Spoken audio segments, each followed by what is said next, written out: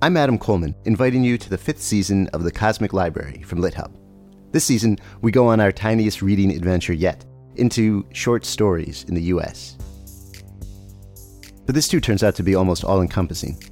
I think short stories are essentially brief encounters with felt life. That's Oxford literary scholar Andrew Kahn, who gives us a deep history of the short story. And we hear from The New Yorker's Deborah Treisman, who explains her work as an editor of short fiction. You know, if you are melding with another person, you don't turn that person into you, but you get to know the ins and outs of that person. So, and it's sort of like that. I always feel involved with the stories.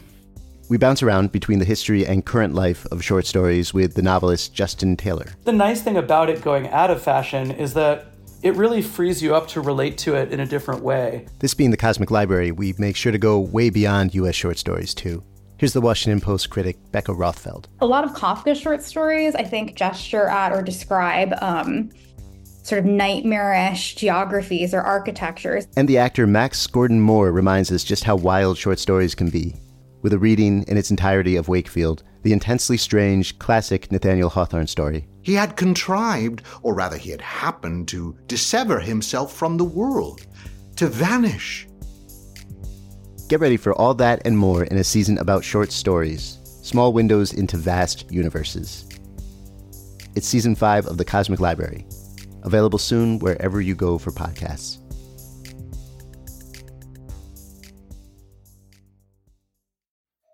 Welcome to the Maris Review. I'm Maris Kreisman. My guest today is Alexandra Petri, who is an American humorist and newspaper columnist at the Washington Post.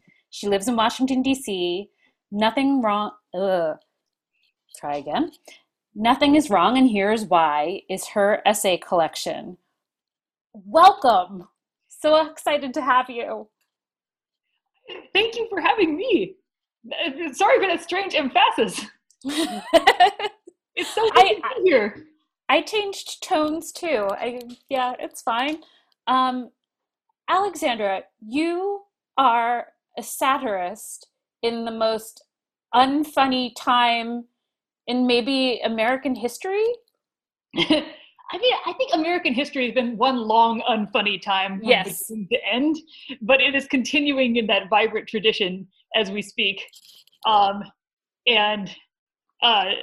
There's certainly a lot more typing than there ever has been. Yes. But no, it's not, in spite of what the book title might suggest, a time when nothing is wrong. In fact, quite the contrary. But I thought it might be, if not fun and cheery, at least an interesting mental exercise to both in a series of things that I'd already written and in an overall framing device to try to be like, what if I didn't think this was broken? How would I sound? Right. And what would come out of my mouth? And my husband is a comedian. We've been told, we know for a fact that Donald Trump is bad for comedy. And yet somehow you find a way in your essays in the Washington Post to take an interesting spin, at least. And if we don't, chuckle, we at least shake our heads at your wit. Yeah, you get that sort of, that's why I like being called a humorist, because people are like, oh, I'm not going to be like laughing out loud. I feel like comedians, like they have real difficulty because right. People say like, oh, like they fold their arms, they sort of stare angrily at you. They're expecting you to really make them laugh. And if you're like a humorist, people are like, oh, I might get to like eat some cheese and I'll guffaw politely at some point. It's a nice bar. It's friendly. And satirists, people are like, I'm not even expecting to laugh at all. I'm just expecting someone might recommend that I eat babies. And it's like, great, I can deal with that. That's a level. But no, I think getting away from Trump, and I was like saying this and I'm like, what have I written about for the past week? And I'm like, oh, never mind. So getting away from Trump is not the key but maybe it is the key. It's just, my mouth is caching advice that my pen is not using. Yes. As that common saying goes. Yes, as it is said. tell me, I mean, because you do. I should frame this as so much of what you do is straight humor writing about politics, but then there are more social issues in here too, and you're so good at framing them. Tell me about writing the column for the Post. It seems like, in terms of form at least, you have a lot of freedom. Well, I think that's mostly because most of them appear on the internet. I do get one in the print, and like one gets, or like sort of syndication, there's a process, but the one in print on Saturday has to be like 750 words and be vaguely column shaped. Otherwise, your Saturday print reader will get alarmed at what's jumping off the page. But other than that, I feel like I get to benefit from the gift that is internet writing, where you can sort of sprawl over the page and you don't have to be bound by the paragraph, and you don't have to do your like 7 paragraph structure or however many paragraphs the structure has to be. And so you can sort of like, you can write a whole piece in all caps, and I frequently do. And just sort of, you can get all those sort of modulations of tone that you can, where even though you're not verbally saying things, or you are verbally saying things, but you're not like physically saying things with all the rich nonverbal cues, you can still get some nonverbal tonal cues in there in fun ways. And I love like just nonsense capitalization. Like if I could, I would capitalize every word in all of my headlines. I hate sentence case. My editor is just always going through being like, this is not Post style. We can't do this. But I'm always like, it's funny when words are just capitalized. It's like you're an old timey, like 18th century letter writer being like, and I felt the full flower of our friendship. It's like, why was this capitalized? No one knows. But so I enjoy every so often getting to do something like that. And then there are times that you do it to great effect. Like I'm thinking the Brett Kavanaugh essay in your collection says a lot about his tone at his confirmation hearings.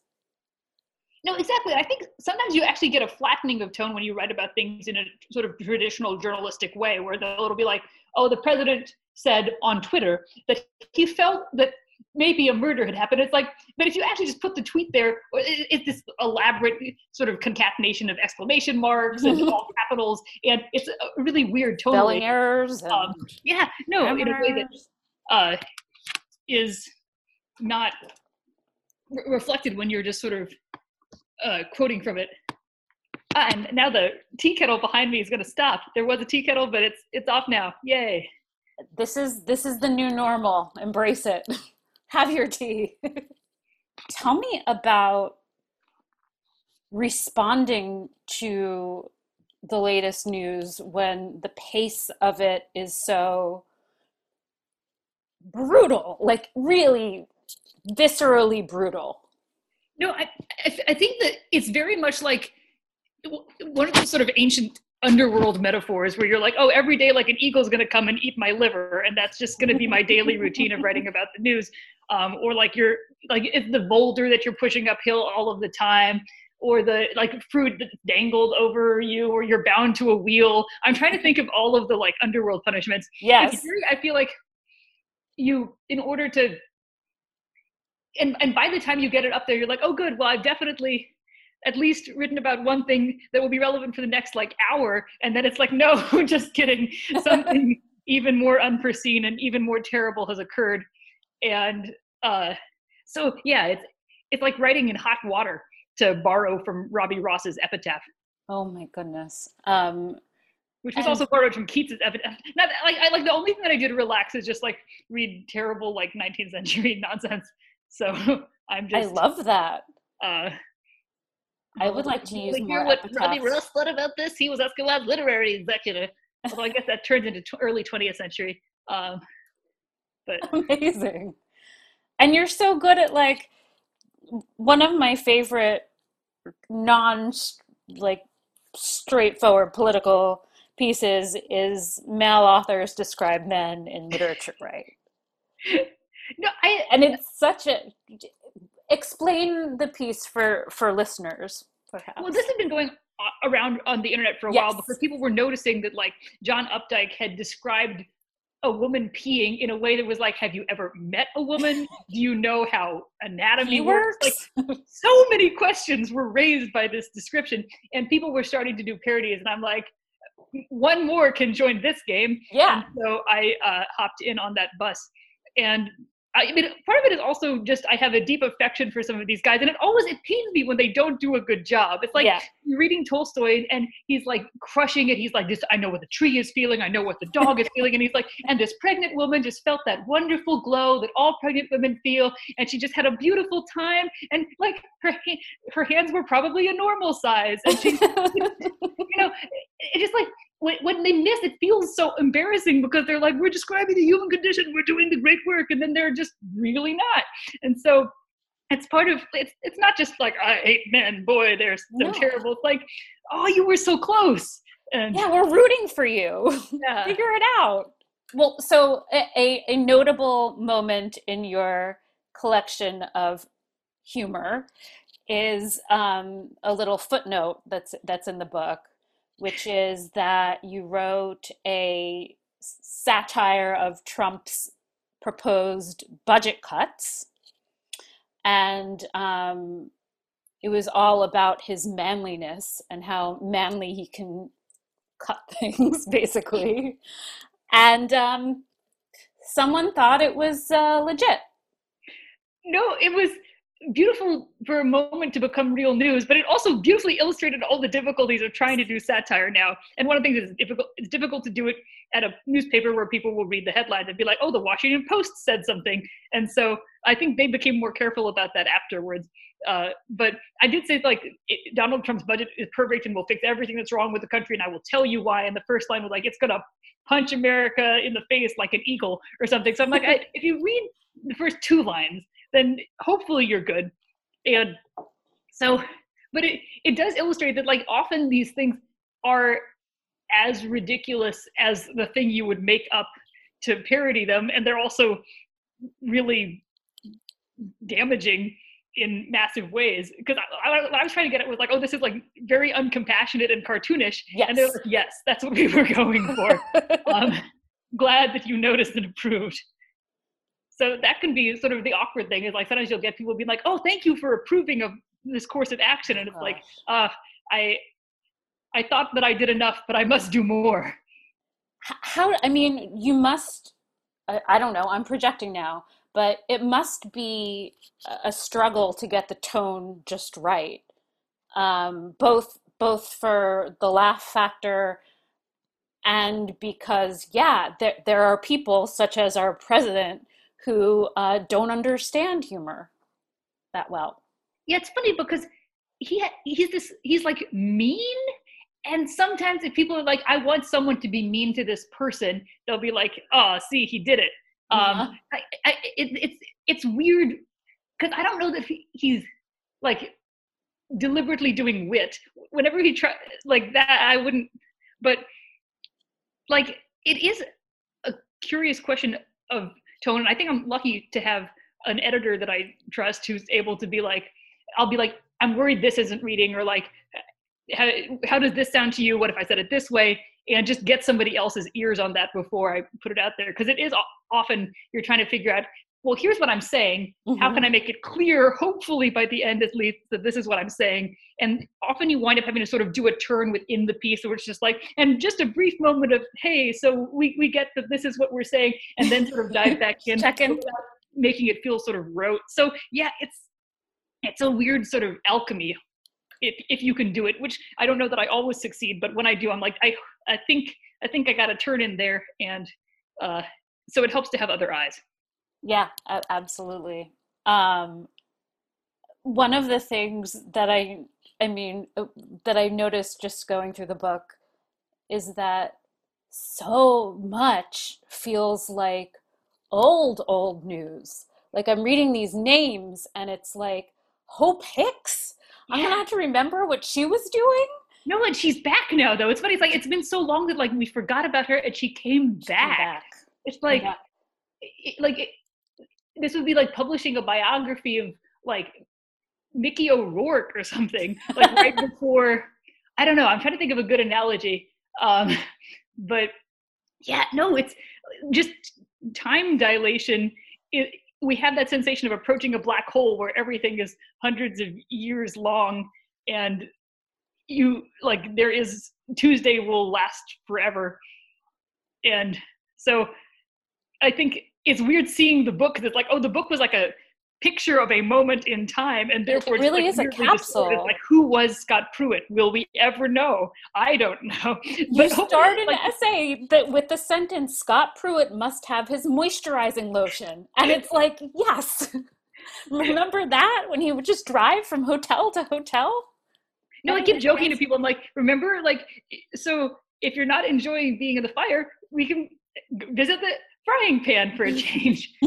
But no, it's amazing how long it feels like it's been, and also how successfully I've memory hold many of these things. So I'm like, oh, it's even though I'm like, oh, you wrote this. This was you, but.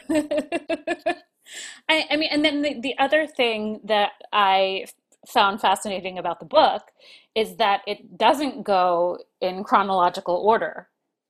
Tell me a little bit about how you got the order, the structure together. Well, part of it's sort of in chronological order where it's like, here, let's go down this primrose path, except the exact opposite of a primrose path, like some sort of horrible lava field. And then the rest of it is in sections almost by like a attack kind of, where it's like you have one of those like histories, and it's like first it's like, here's what happened, and then it's like, and here's all the artillery that we used, and a picture of Prussia. You can tell what specific history, and here's the naval ships that were engaged at Trafalgar. Geez, my reading, a sad referendum. Because my favorite thing to do as a writer is when you're like, in order for this to be true, what else would have to be true? Right. And I love trying to figure out like, what's the assumption embedded in your assumption, and like what fictionalized sort of dystopic world have you created that you're now also making us live in with you by virtue of this like incorrect thing that you believe. And so for a lot of them, it was like, well, but that's one of my favorite sections, is the like section where I'm like, here's all the things that I think would have to follow from assertions like, these are crisis actors, these children, or, right. We should definitely bring measles to Disney World, which reads a little different now. It's like, that's a prominent concern that will be fresh. I mean, it's what a beautiful time for your book to come out during a global pandemic. There's something like, you're the only author I've said this to, but there is a sweet, sweet irony to this. I don't know, I feel like sort of monstrous bringing anything out in a pandemic, but I'm like, well, at least people can read it in their homes and they can support a local bookstore while doing so. And I feel like having something to do in a house and supporting a local bookstore are two things that I am hopeful that people won't be mad at. But I'm also like, doing anything at this time feels gross. But it's also like I thought I had some sort of insight or remark, and it has evaporated for sure. That's okay. If you think of it, and we'll edit this part out a little bit, and it'll fix be it in post. I was like, I was about to discover the silver lining, and then I'm like, no, eluded me. When I was thinking about it, it was mostly just the tone of, I mean, even just the sentiment of the title of the book.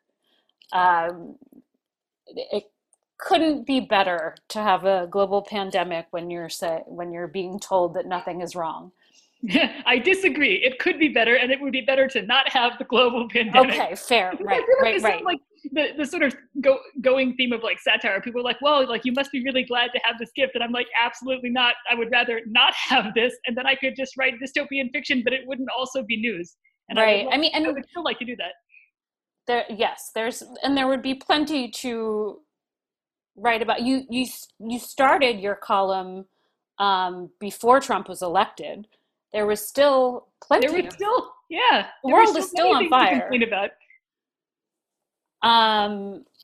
Tell me, are there any stories that you've thought, oh, maybe I can make this into a column, and then found it too difficult or icky, or something else prevented you? I think sometimes you'll start by something and be like, well, maybe there's a way to make this funny, and then you'll quickly realize, no, if I want to write about this at all, and I've always tried to let myself know that like I don't have, it doesn't always have to be a joke, even though I will get a couple of emails from people being like, where are the jokes today? I need my jokes.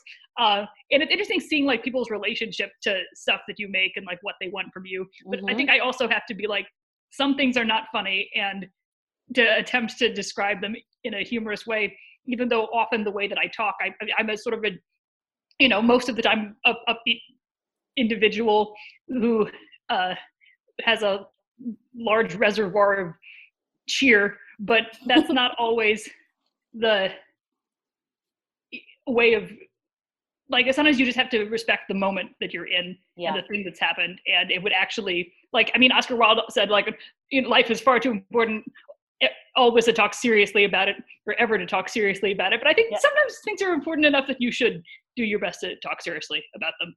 And so it'll often be like, I want to write about this, and there's no way of making it funny, and I guess I just have to lean into that.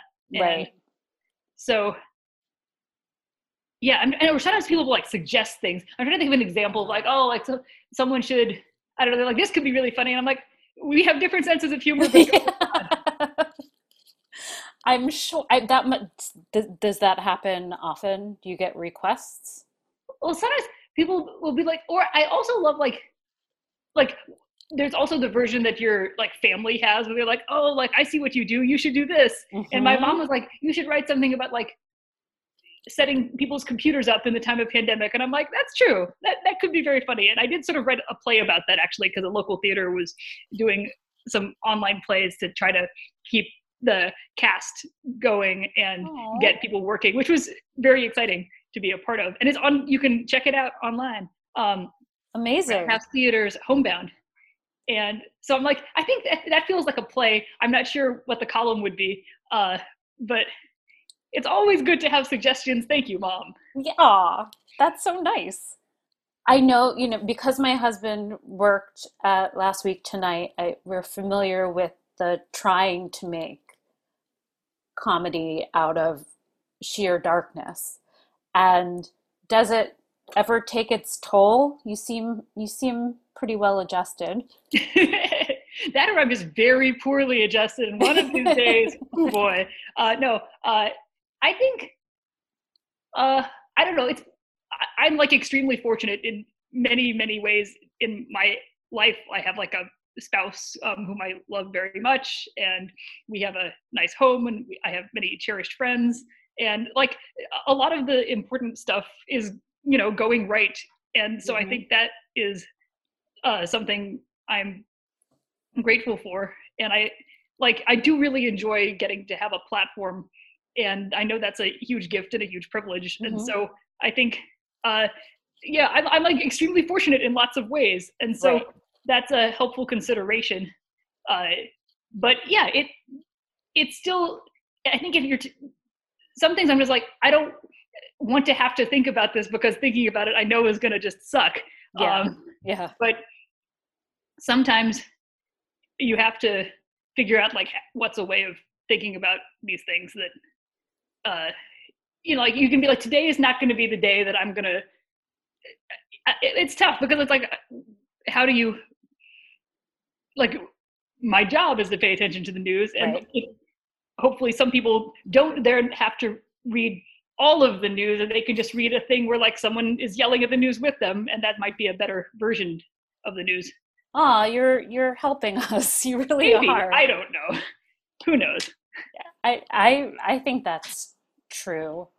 And I also think, I am on Twitter more than I would like to admit. I mean, most people, if you're listening, you know that. But I feel like the amount of jokes that can overwhelm Twitter when something happens, and the sameness of those kinds of jokes is kind of miraculous. Yeah. And then you come in with a slightly different way of looking at it. No, because I try to be online enough that hopefully I can not do the same joke. And because there's tons of folks doing lots of jokes. There's tons of folks doing lots of jokes and Sure are. For our time. But I feel like I'm very also ensconced in the pun community, and there's like lots of puns on Twitter. And I mean, I'm like a competitive punster. I like go down to, or used to, every year. This year they've been, as Right. everything is, postponed to Austin for the O. Henry pun off. One year I got punniest in show, which was like the greatest triumph Amazing. of my life. It's all been downhill since 2014. But I feel like puns are one way that a lot of people, like, you can have an instant response, which is just like, maybe the word can do something different. And it's like a great binding of people who are like, yes, I see what you did with that word there. And, like, the Wall Street Journal had this article back in the day about like the pun scene and how it's really thriving nowadays because we're in a time of turmoil. And in turmoil, people really love to make puns, which I don't know how true that assertion is. But like Queen Cleopatra, after the Battle of Turin or Turin, she like had this great pun that was supposed to really cheer Mark Antony up, where she was like, because Turin also means ladle, which is crucial to understand for this pun to land, which it will not, but it won't, it extra won't if you don't know that Turin also means a ladle. And she's like, why would it be so sad that we've lost a ladle? And yeah, after it's not. So that's an example of maybe a pun helping people feel better. I feel like that there's the Punderdome game, that's Joe Firestone's, right? And yeah, puns are a helpful coping mechanism. No, and I feel like they like young and old, on the page, in the mouth. You got to see the puns, like, and they're like everywhere. All kinds of things. You have them in like your medieval manuscripts. You have them in your rap songs. You've got them all over the place. They're just like, I've been reading Rousseau's Confessions, which is great. He's just like a terrible, terrible man. And all of it is just like him being like, everyone is scheming against me, and here's information about me that you do not want. It's wonderful. And part of it, he's like, well, my companion of many years, who later he married, we've reached the point where the only thing that keeps us in common, because my remarks are all too lofty for her, is that we make bad puns and we talk about the scenery. And I'm like, that's a relationship stage, but I'm sorry the remarks were so lofty. You have to enjoy each other's puns, though. Yeah. Tell me, are there any other people making jokes that you find funny? Oh man, I mean, I'm a huge fan of Daniel Lappery. I love getting my inbox gifted with the Shatner. Yep. I also, I mean, I love The Onion still. I think they do really good yeoman work. I very much enjoyed this TV show a little while ago called Trial and Error that like nobody watched. And I was really sad because they buried it deep in the internet. And oh no! What do you know? Is it streaming? It was on NBC. And nobody watched it, and it had like Kristen Chenoweth on it, and it was like a true delight, and very like literally not pegged to any news at all. And big fan. Aunt Letterkenny. I'm trying to think. This went from like people who were writing to like what are funny things, which became broader. Our Eric Thomas does like a hilarious like yelling at the news column, which I also very much enjoy. And I'm like, oh my god, there's like, I just love his like deep analysis of like you will like look at a picture and you'll be like, now this is what all English majors wish they could be. And like, absolutely. And I thought of him earlier when you said that sometimes people take your satire too seriously. I know that happened to him in his early satire writing days. Yeah, rite of passage, and hopefully you pass. Yeah. You have already made tons of wonderful literary references. So tell me a little bit more about what you've been reading lately. Well, I did the thing where I'm like, I should maybe, everyone says read War and Peace. And also like my husband was a Russian studies major, I think. And he he's like, you're going to love it. Like, Dostoevsky sucks. Tolstoy rules. And I was like, okay. And I read it and I did enjoy it. But like afterwards, I sort of felt that like there was supposed to be like a prize or something, or like maybe if we all read it enough, then everything would resolve itself sooner. So it'd be like, we got a vaccine. Like, I don't know. I was really led, like there was all this hype around like the concept of reading War and Peace that I thought maybe like external world results would be more directly tied to my specific self-improvement action. Yes. Which is one of those really exciting lies. But then I've been really just digging the confessions because I've started just I text my friends periodically whenever something happens in this book. But my favorite one by far is like he's watching this old lady who's slowly dying, and he says, finally, when she could no longer talk and was already in her death agony, she broke wind loudly. Good, she said, turning over, a woman who can fart is not dead. Those were the last words she spoke. And I'm like, that's it. That's how I want to die. Yes. And after that, I'm like, well, I have to read the rest of this book. Amazing. But I love like a good first person narrator who sucks. That's just my favorite genre. David Copperfield was a delight for me. Mm-hmm.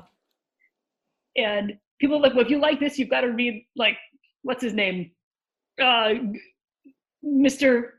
I make silver things and I sure have a life. Cellini, Benvenuto Cellini. I almost got that.